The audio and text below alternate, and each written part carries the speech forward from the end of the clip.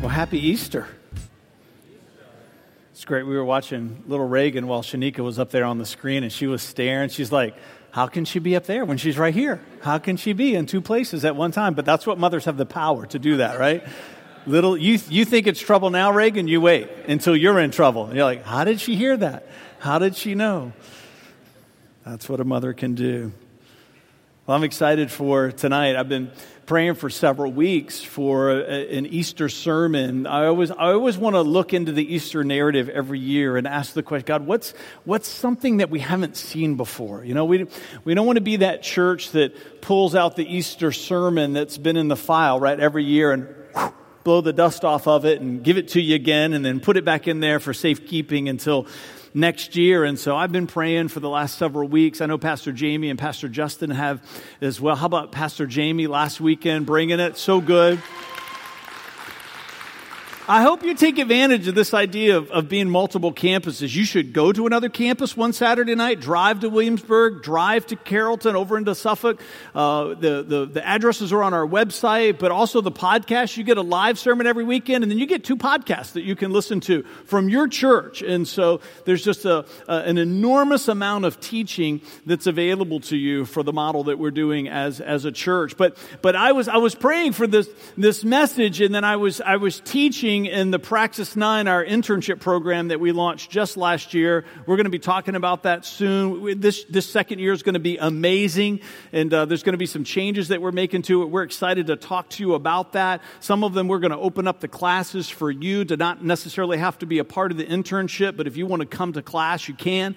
And so we're excited about that. But I was teaching in the discipleship track last Friday night, not last night, but the week before, and I was about halfway through my lecture, and then all of a sudden I felt like the Holy Spirit speaks to me and says, this is your Easter sermon right here. So I stopped and I said, I think God just spoke to me about my Easter sermon. And they were like, yeah, what's it going to be? And so I'm breaking it down and talking to them. They're like, well, we're going to be in Suffolk. That's going to be so great, right? So they're going to be listening to the podcast. But I was excited, right? Because every week we want to feel like God has given us something that we're supposed to give to you. It's very important to us, week in and week out, not just Easter, but every Saturday, every weekend. So in this series, The Good News, this message is right in line with our Good News series. We're going to stay in this series until God tells us to get out of it. We've been in it since the beginning of the year. But I just want to give you our definition of good news, our definition of the gospel. It's, for me, the gospel means that I know I am going to heaven when I die, and that I can experience heaven on earth while I'm here. Let me share it with you again. For me, the gospel means that I know I'm going to heaven when I die, and that I can experience heaven on earth while I'm here. One of the ways that you're going to experience heaven on earth is to find a community that you can be a part of. It doesn't matter to us whether or not it's the City Life Church. If you're visiting tonight, if you don't have a church that you call home, find a place that you can call home. Because you will not experience the measure of heaven on earth that Jesus died for you to have by yourself. You cannot have it in isolation. We were born to be a part of community. Okay, so let's dig into this message tonight. All right, so I want to start by talking. I did a little research this week. The top 5. There's lots of different websites, but the top 5 conspiracy theories that I found. Anybody conspiracy theorists here? Come on, don't be ashamed. I know. I see your hand back there. I know. Yeah. Okay. All right. So one of these might be yours. I know one of them belongs to somebody in this church, and I'm not going to say their name, but if you ask around, they're going to tell you. And it's this one right here, number 5, is that there was no lunar landing, right? I know. We laugh, right? But something, right? And the theory is that we faked it so that the former Soviet Union would put enormous amounts of their economy into a space program that would undo their economy, and it would be the fall of communism. It looks like it worked pretty well. Number 4, Roswell. Area. See, you guys say that you're not conspiracy theorists, but many of you knew that number, right? Area 51, it's the place where the what are? See, I know. 2 hands went up, 50 people in here are conspiracy theorists, right? Number 3, 9/11, that the U.S. government was complicit in the tragedy that happened with the bringing down of the Twin Towers to galvanize this country's heart against radical Islam. Number 2, the JFK assassination. Now, this one surprised me because I thought it would be number 1. But it's number two. Number two, the JFK assassination. You know what number one is? Number one on this list. There's a few lists out there, but this is one of the most popular ones. The number one conspiracy theory is that Jesus was married to Mary Magdalene. Right? Bigger than the other four. Now, part of that's because that conspiracy was popularized by the movie and the book, The Da Vinci Code, and that kind of put it on the map. But the reason I'm sharing with you this list is because of what's not on the list. Jesus is on the list, but he's not on the list for the reason that maybe some of you would think. He's not on the list for his resurrection. You know why that is? Because I think almost everybody believes that he rose from the dead. If we did a survey in this room tonight, I think we would find that about 99.9% of the people that are here and everywhere else would say, I think he did it.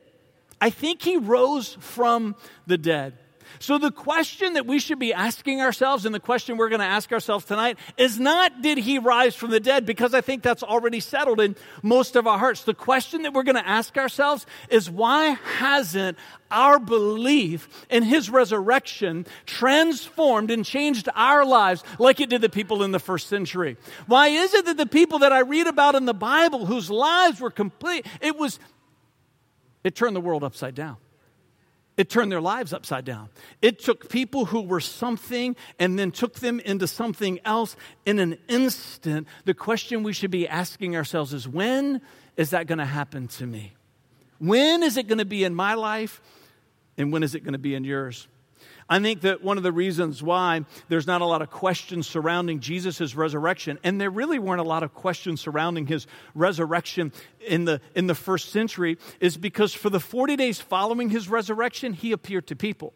In one scene, as we're going to read at the end of the service, there was a crowd of more than 500 people that in his state of resurrection, he appeared to people. He showed up. There wasn't a question about whether or not he was alive because he revealed that he was alive. We have the meteoric growth of Christianity in the first century. If he was really dead, Christianity would have never been born.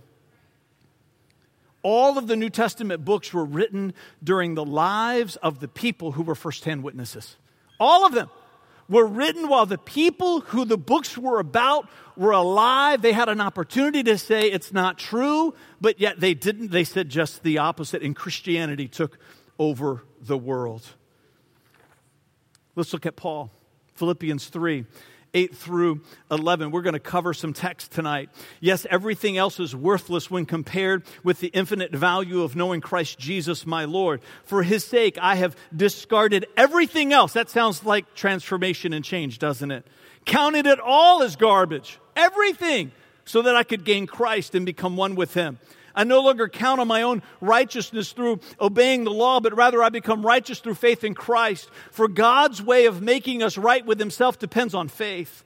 I want to know Christ and experience the mighty power that raised him from the dead. I want to suffer with him, sharing in his death, so that one way or another I can experience the resurrection from the dead. Listen to what he wrote to the church of Rome in the 8th chapter, beginning in the 10th verse. It says, "And Christ lives within you.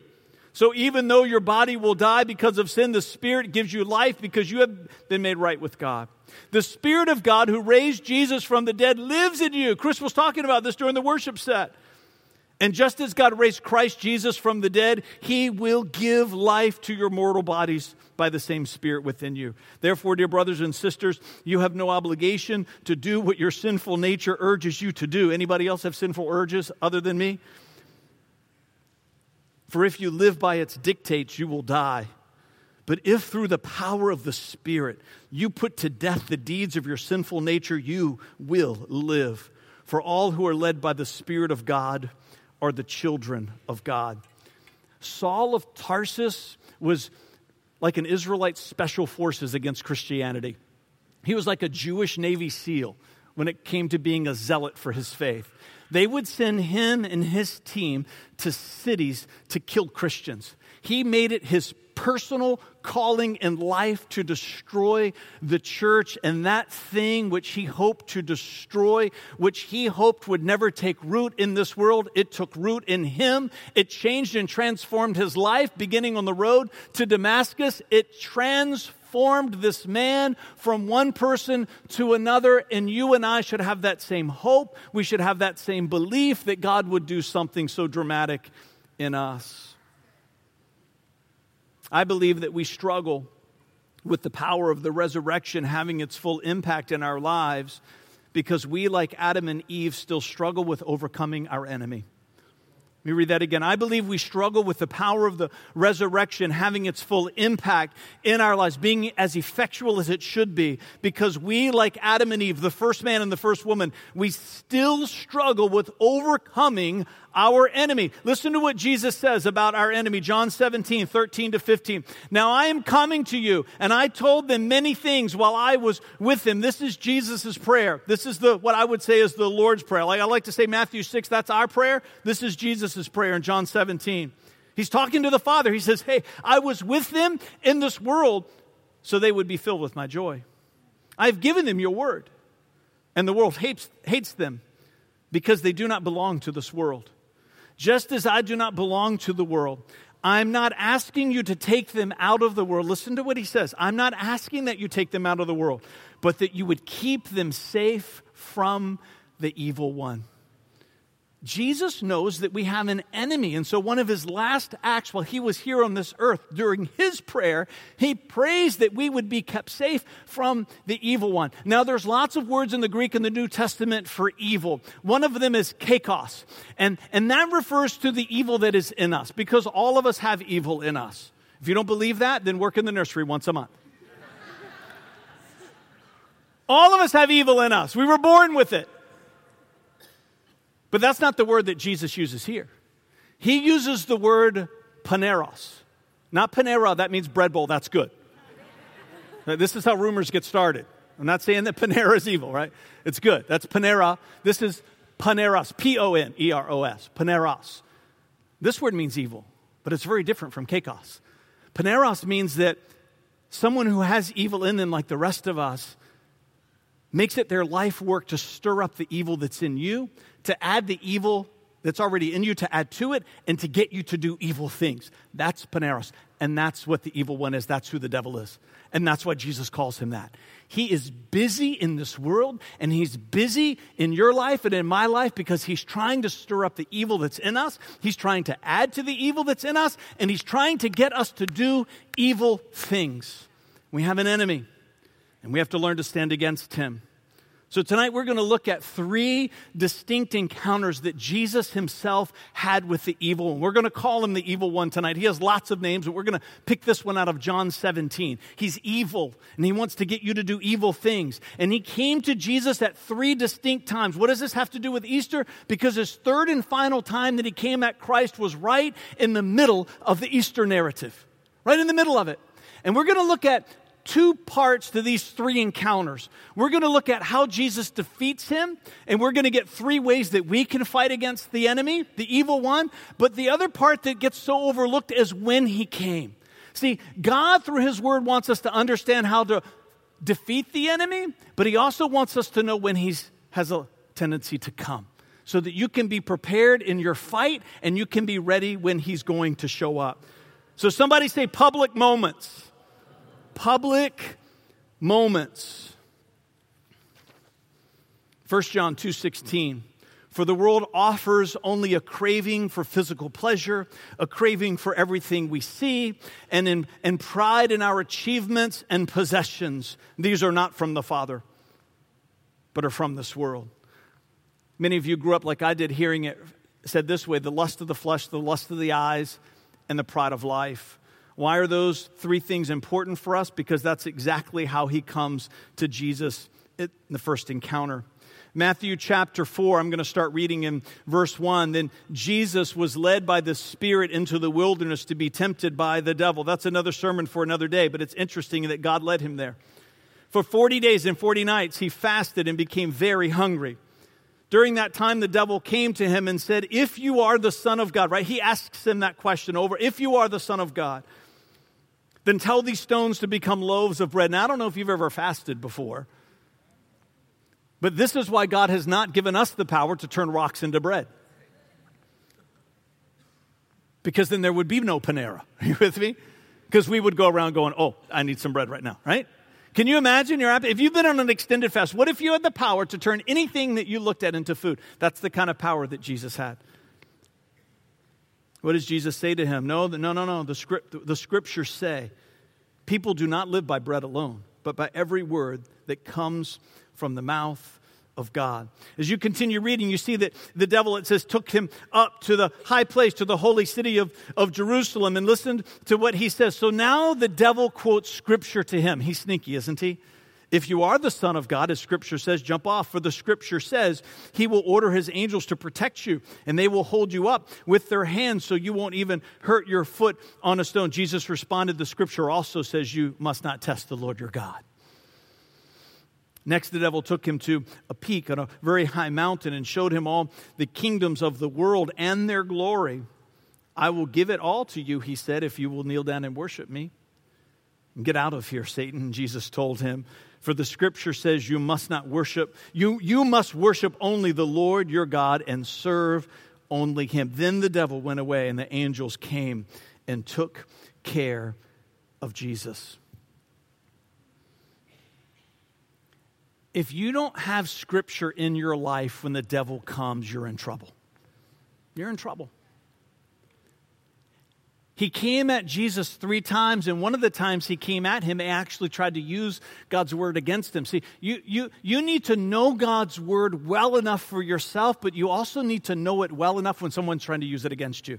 And that takes time. It takes an investment. It's why we talk about reading the Bible. We read through the Bible as a church every year together. We pick a different reading plan. Why do we do it? Not because we're trying to check something off of a list, because of this right here. God's word needs to be in you so that when you're facing temptation, that you've got something that you can reach for to stand against him. I remember one of the very first verses that I learned when I was 23, when I made a vow of devotion to Christ, was 2 Corinthians 5:17. If any person's in Christ, they're a new creation. The old is gone and the new has come. You need to learn that one if you don't have it. Right? The devil comes at you, tries to draw you into something, stir up the evil in you, try to get you to do something that's evil, right? No.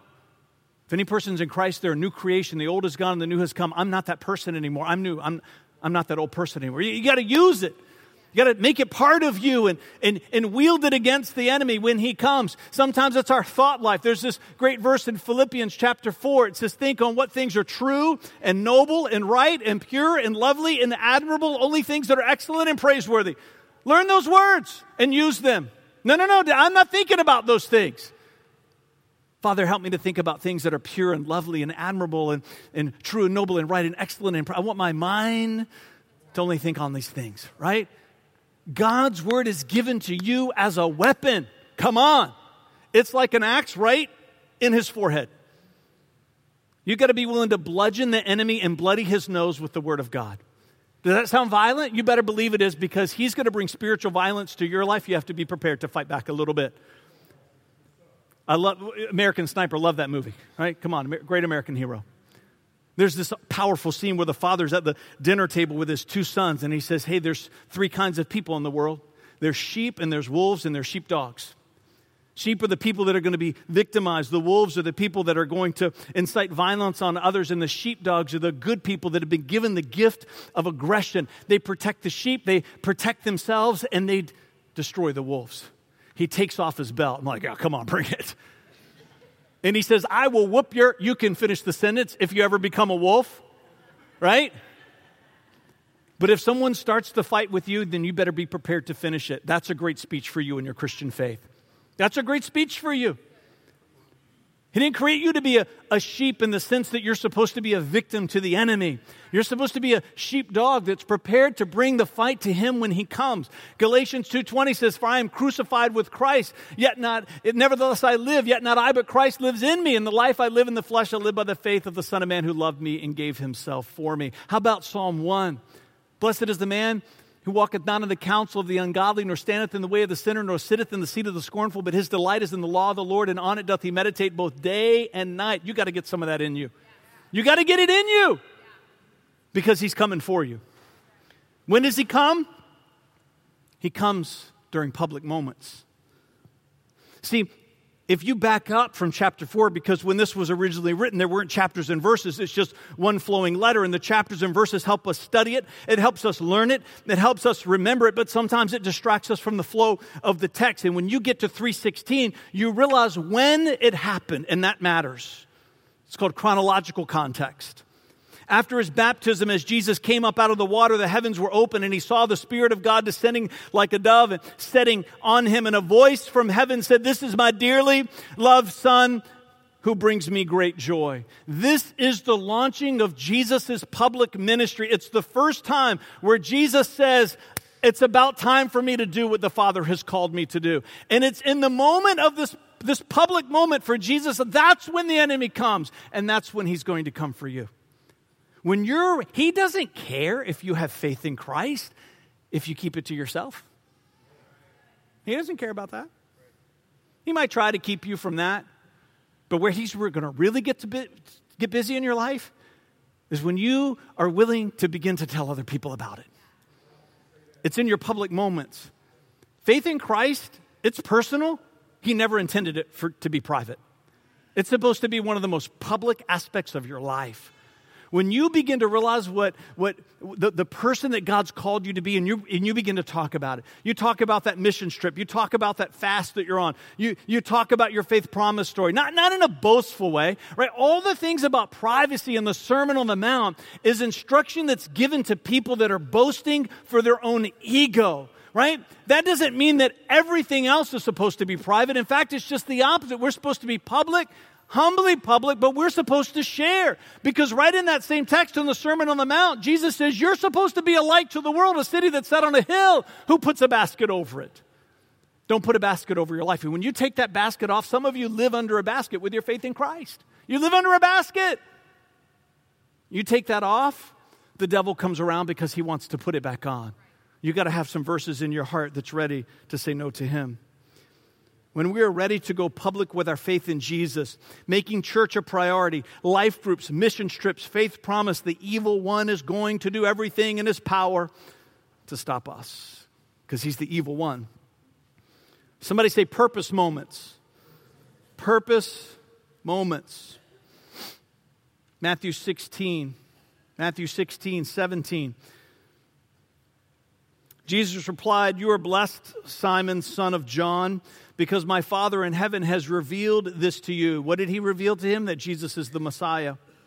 He says, "You did not learn this from any human being. Now I say to you, you are Peter," which means rock, "and upon this rock I will build my church, and all the powers of hell will not conquer it. And I will give you the keys of the kingdom of heaven, and whatever you forbid on earth will be forbidden in heaven, and whatever you permit on earth will be permitted in heaven." That's a unique Jewish phrase about binding and loosing, and this is the place where he's commissioning the apostles to add to Scripture. I think when you ask people what was Jesus' purpose, why did he come? I think many of us would say to seek and to save the lost, and I agree with that. But that wasn't his only purpose. He came to seek and to save the lost, but we also can turn here to Matthew 16, and we see that he came to build his church. Because he says it right here. I'm going to build my church. It's a purpose moment. It's interesting, this is where the devil shows up the next time in Jesus' life. He shows up at Jesus' public moment where he goes public with his ministry. The devil is there to try to stop him. And now we have a moment where Jesus is declaring his purpose. He's committing himself to his purpose. And he's not just committing himself to his purpose, he's committing other people to his purpose, right? He's getting other people to buy in to what he's supposed to do. Guess who shows up? The evil one. Yeah. And Peter didn't even know he was there. Because Jesus also talks about how he's got to die in order for his purpose to be fulfilled. You have a purpose. I have a purpose. Ephesians 4:16 says he makes the whole body fit together perfectly. As each part, that's you and me, as each part does its own special work. It's special because it's yours. I can't do your work. You can't do my work. It's made just for us. And if you don't do it, nobody else is. And all of us have a purpose, a divine purpose. God created us for a reason, to do stuff for him. that's supposed to be a part of building his church. Listen to it. As each part does its own special work, it helps the other parts grow. Part of our purpose, we begin to do our purpose. It inspires other people to do their purpose, and my purpose helps your purpose, and your purpose helps mine. So that the whole body is healthy and growing and full of love. Now, we like that verse. We're like, I got a purpose. Right? Matthew 16:24-27. Then Jesus said to his disciples, if any of you wants to be my follower, you must give up your own way. Take up your cross and follow me. If you try to hang on to your life, you will lose it. But if you give up your life for my sake, you will save it. What do you benefit if you gain the whole world but lose your own soul? Is anything worth more than your soul? For the Son of Man will come with his angels in the glory of his Father and will judge all people according to their deeds. We like that we have a purpose. We don't like that it might cost us everything to do it. Your purpose is going to, and in fact, that's one of the ways that you know that you start to settle into your purpose, is that sacrifice is soon to follow. And when Jesus said, I'm going to have to die for my purpose to be fulfilled, Peter said, could I talk to you over here for a minute?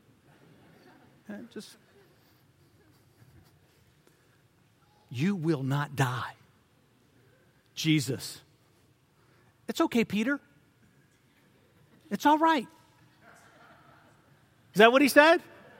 He said, get behind me, Satan. And Peter's like, right? I'm your friend here.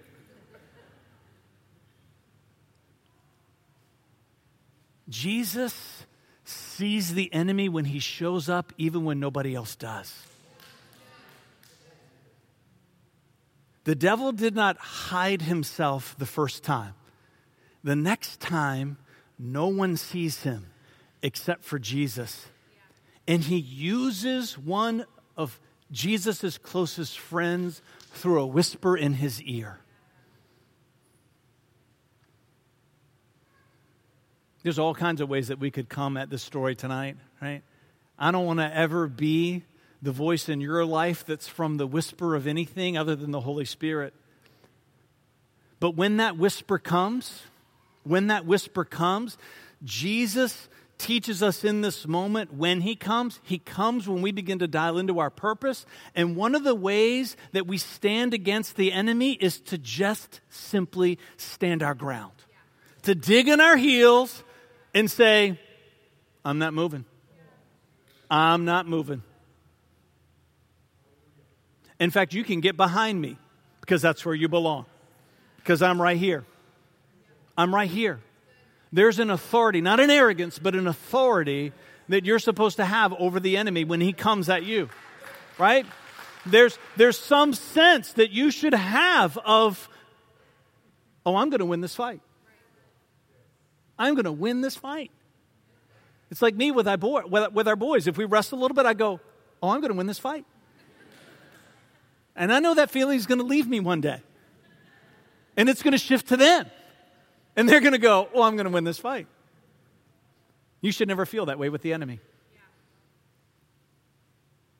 From the first day of your salvation until if you live to be 110, you should always feel, I'm going to win this fight.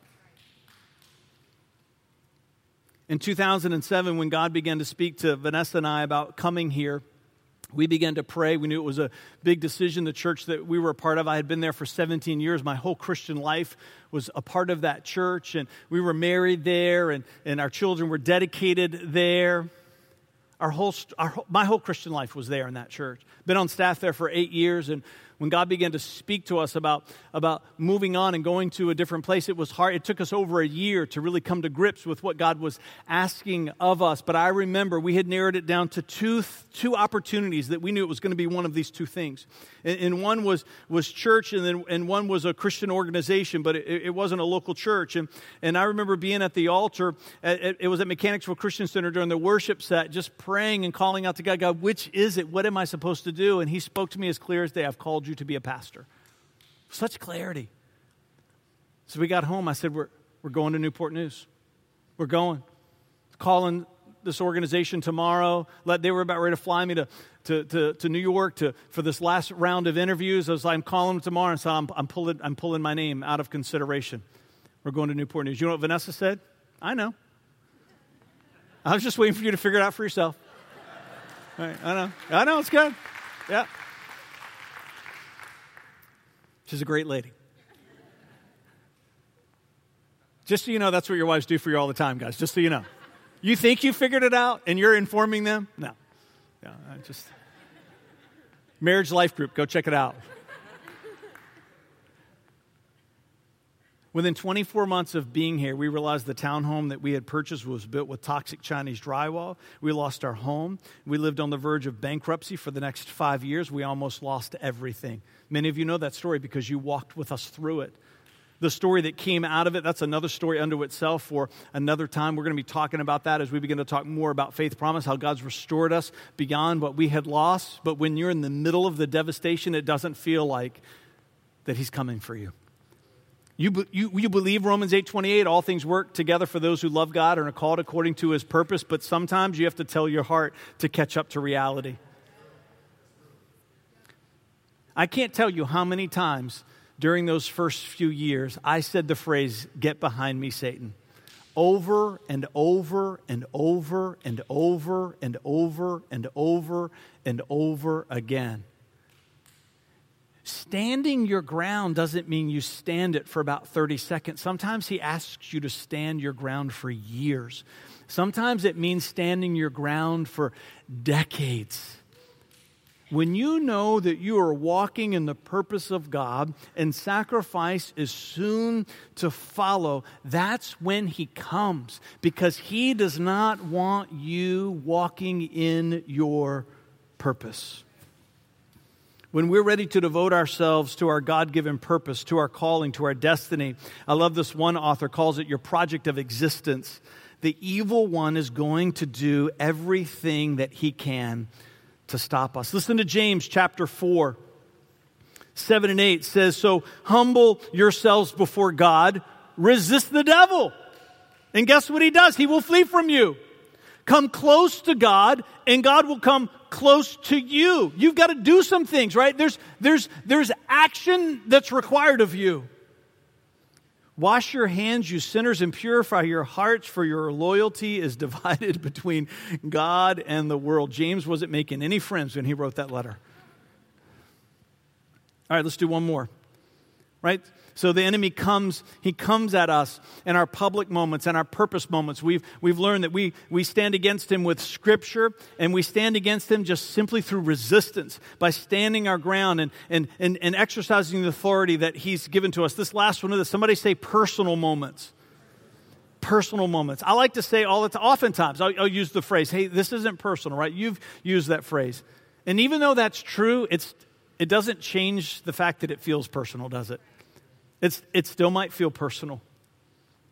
Listen to John 13. John 13, beginning in verse 21. "Now Jesus was deeply troubled and exclaimed, 'I tell you the truth, one of you will betray me.' The disciples looked at each other. Peter's thinking, well, he did just call me Satan just a couple of days ago. Who could he mean? The disciple that Jesus loved, right, that's John. He phrases it that way because he's not mentioning himself in the letter that he writes, although he did slip in there that Jesus loved him more than anyone else, right? Don't you like that? Sitting next to Jesus at the table, Simon Peter motioned to him to ask, who's he talking about? Because really what he's saying is he talking about me? Right? So that disciple leaned over to Jesus and said, "Lord, who is it?" Jesus responded, "It is the one to whom I give the bread I dip in the bowl." And when he had dipped it, he gave it to Judas, the son of Simon Iscariot. And when Judas had eaten the bread, listen to what this says. Satan entered him. First time he shows up in person. The next time he comes as a whisper.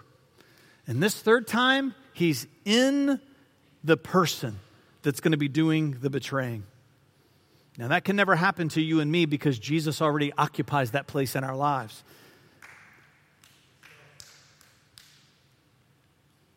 He said, hurry and do what you're going to do. None of the others at the table knew what Jesus meant. Since Judas was their treasurer, some thought Jesus was telling him to go and pay for the food or to give some money to the poor. So Judas left at once, going out into the night. There's a lot of different ideas about why Judas was one of the 12. Some people believe that Judas was brought into the 12 because Jesus needed somebody to fulfill that prophecy, that part of his story. There needed to be there needed to be somebody to do these bad things, right? Now, I don't believe that personally because I don't think that's how God works. You know, I think Jesus wanted Judas to be one of the 12 is because Jesus knew his heart, just as he knows your heart, just as he knows my heart. And because he knew what was in Judas's heart, he wanted him as close to himself as possible to give him every opportunity to change. He wasn't afraid of the capacity for evil that Judas had. He wanted him close so that he would have an opportunity to bring healing and restoration to his life. Ministering to people, sometimes it's a little dangerous. If you're willing to reach for the hard cases, sometimes those are the times when it's going to cost you something. I think he pulled Judas in because he wanted Judas to have moment after moment after moment after moment after moment after moment where Judas could have said, I'm going to live a different life. But Judas doesn't choose that route. He chooses his own way. He chooses his own route. And in that moment of pure selfishness, the devil becomes a part of his life and begins to control and direct him. In John chapter 18, we have the story of where Judas comes to betray him. And beginning in verse 4, we read this: Jesus fully realized all that was going to happen to him, so he stepped forward to meet them. Who are you looking for? He asked. Jesus the Nazarene, they replied. I am he, Jesus said. And Judas, who betrayed him, was standing with them. And as Jesus said, I am he, they all drew back and fell to the ground. Once more he asked them, who are you looking for? And again they replied, Jesus the Nazarene. I told you that I am he, Jesus said, and since I am the one you want, let the others go. And he did this to fulfill his own statement, I did not lose a single one of those that you had given to me. Simon Peter, he's there. You got to love Peter, right? He's a fisherman, so he's not real good with a sword. So he draws his sword and he cuts off the right ear of Malchus, who was the high priest's slave. And Jesus said to Peter, put your sword back in its sheath. Shall I not drink from the cup of suffering the Father has given to me? In Luke's narrative, we're told something incredible happens next, that Jesus picks up the ear of Malchus and heals him. Now, you've heard me talk about this before. This is a powerful picture for us.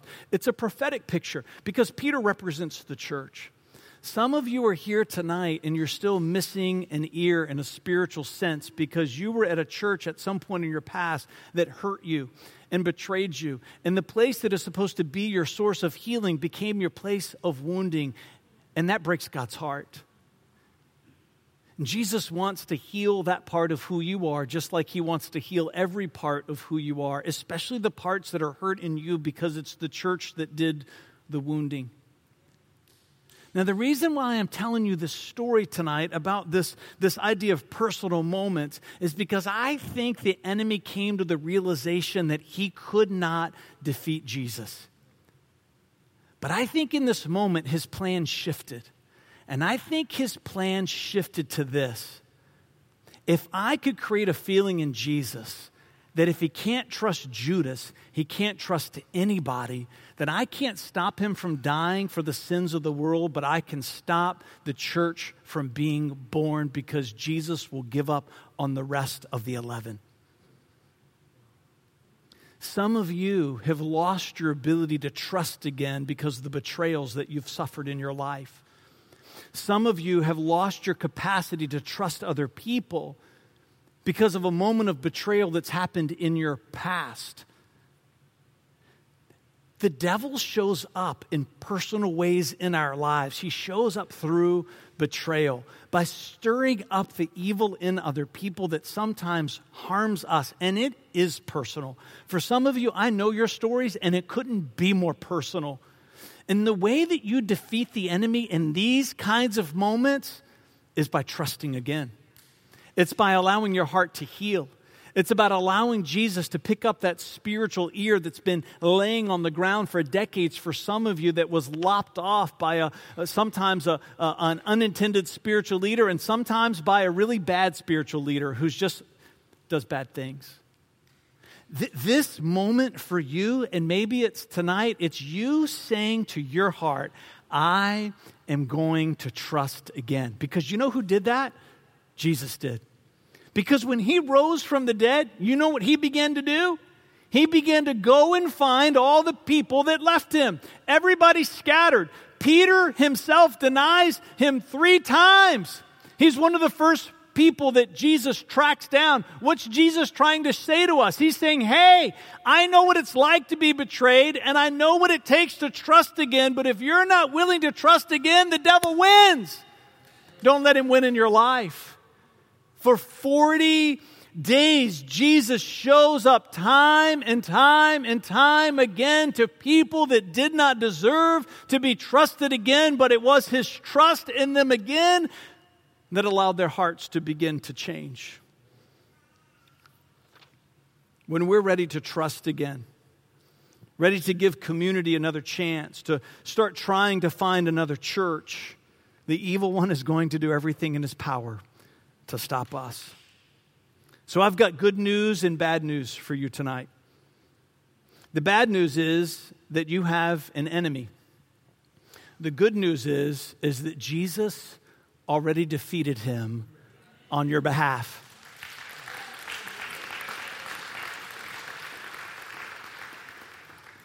Listen to 1 Corinthians 15, 3-9.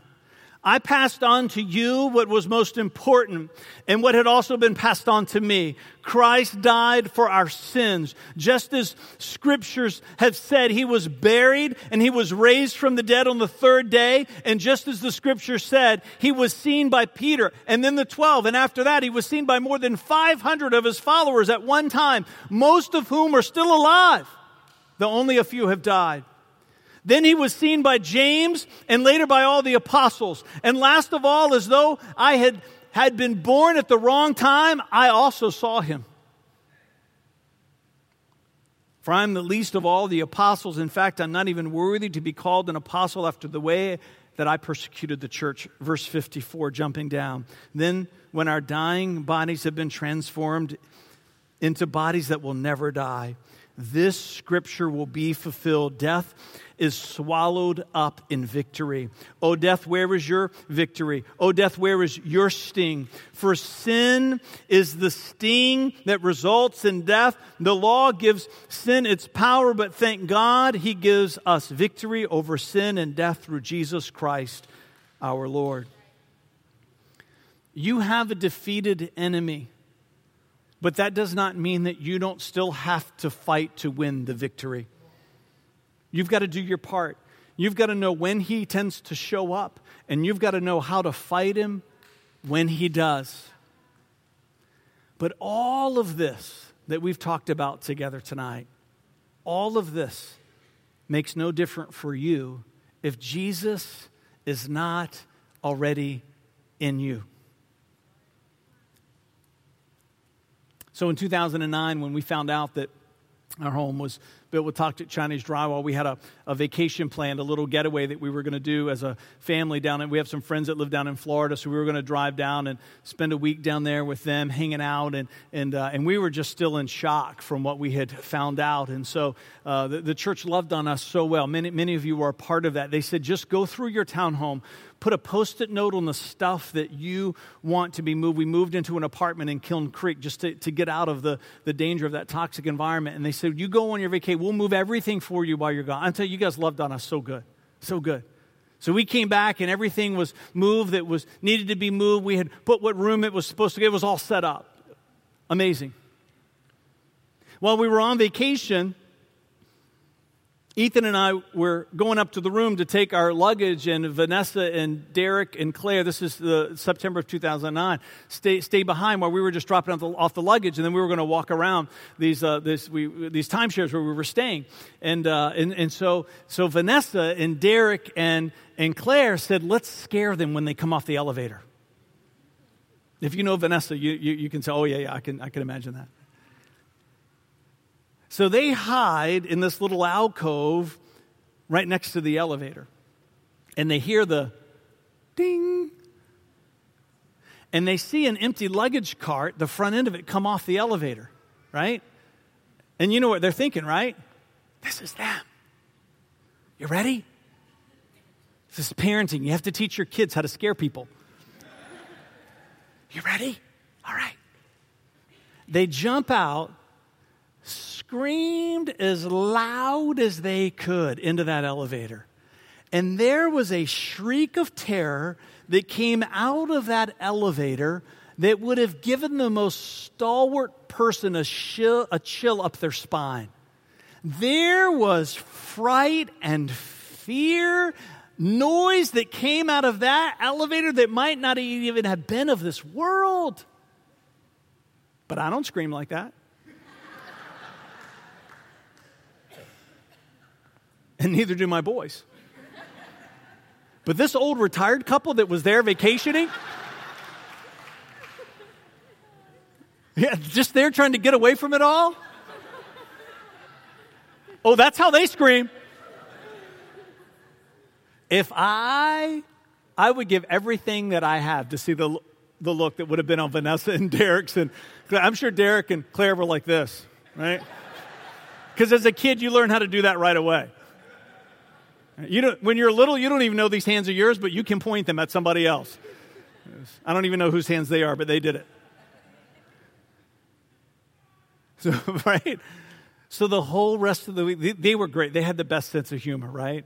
The whole rest of the week, every time we saw them, they say things like, boo, to us, right?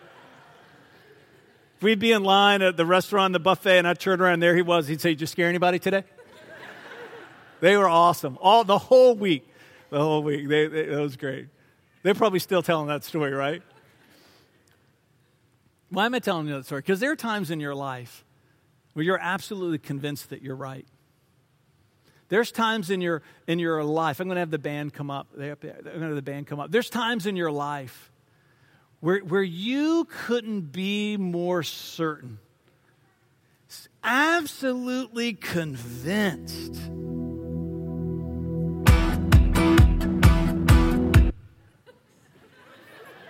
Hey, I got 7 more minutes. 7. I know Pastor Jamie went till 7 o'clock last weekend, but all right, they're a little bit gun shy. All right. There's times in your life where you're like the idea that you might be wrong, it's not even a part of your thought process. You've been there. I've been there. That's where Vanessa and Derek and Claire were at that resort. They knew that they knew that they knew that they knew that they knew that was us coming off the elevator, but they could not have been more wrong. The Bible says it this way: there's a way that seems right unto a man, but the end of it is death. See, some of you here tonight, you came in and this is what you're convinced of. You're convinced that you don't need Jesus. You might believe that he's the Son of the living God. You might believe that he rose from the dead. You might believe that he died for the sins of the world. You might believe that this Bible is sacred and holy and that it was given to the world by God. You might believe all of those things, and we could keep going down the list. But on your list is also, but I don't need him. Could I just say to you tonight humbly, you couldn't be more wrong. In fact, what I would say to you, there's a part of you, and you feel it right now, you're desperate for him. You're desperate for him. And just like me, when I was 23, God brings you to a moment like he's bringing some of you tonight that you've got to be willing to say, I've been wrong for my whole life, but now I want to make it right. So I'm going to ask you to bow your heads with me. I just want to create a private moment. Just want to create a private moment.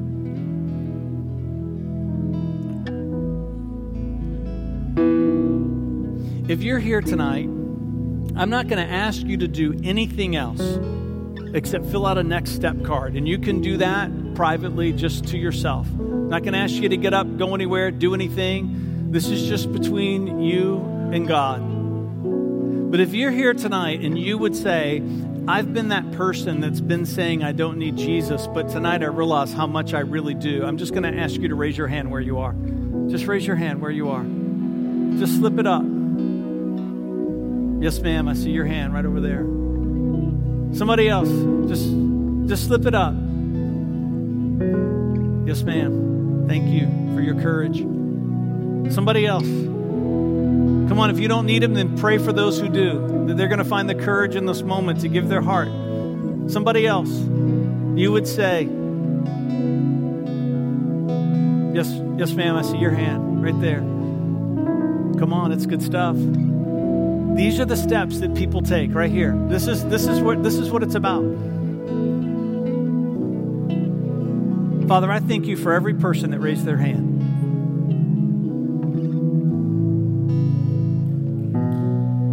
Let's say this prayer together, church. Let's everybody say it. Let's everybody say it. Say, Father, I believe that Jesus died for me. And then he rose from the dead. Forgive me for the evil that's in me. Forgive me for the evil that I've done. And on this night, I pledge my heart, I pledge my life to Jesus Christ. And that I declare I'm a new creation in him. Say this, say, Father, fill me with your Spirit. Help me stand against the evil one. Help me to know my purpose. Help me to not hide in my faith. And when it's personal, help me trust again. In Jesus' name. Come on, and everybody said together. Amen. Hey, if you raised your hand, you can clap. If you raised your hand tonight, I'm going to ask that you find a next step card. Maybe you already filled out a next step card. Fill out another one. Fill out another one and put on there just a little note, because I'm going to get it. If you're from this campus, say, Pastor Fred, I prayed that prayer with me. And put your phone number or your email address, whatever information you're willing to give to me, because I would love to talk to you more about the steps that you need to take. There's also a New Believer's Handbook that somebody in a blue shirt can give to you. We have a gift that we like to give to you as you leave. Even if you didn't raise your hand or didn't pray that prayer, but you just want one of those books, just tell one of the people in the blue shirt that Pastor Fred said that you have to give me something, right? And they would love to put that in your hand. Stand with me as we worship together.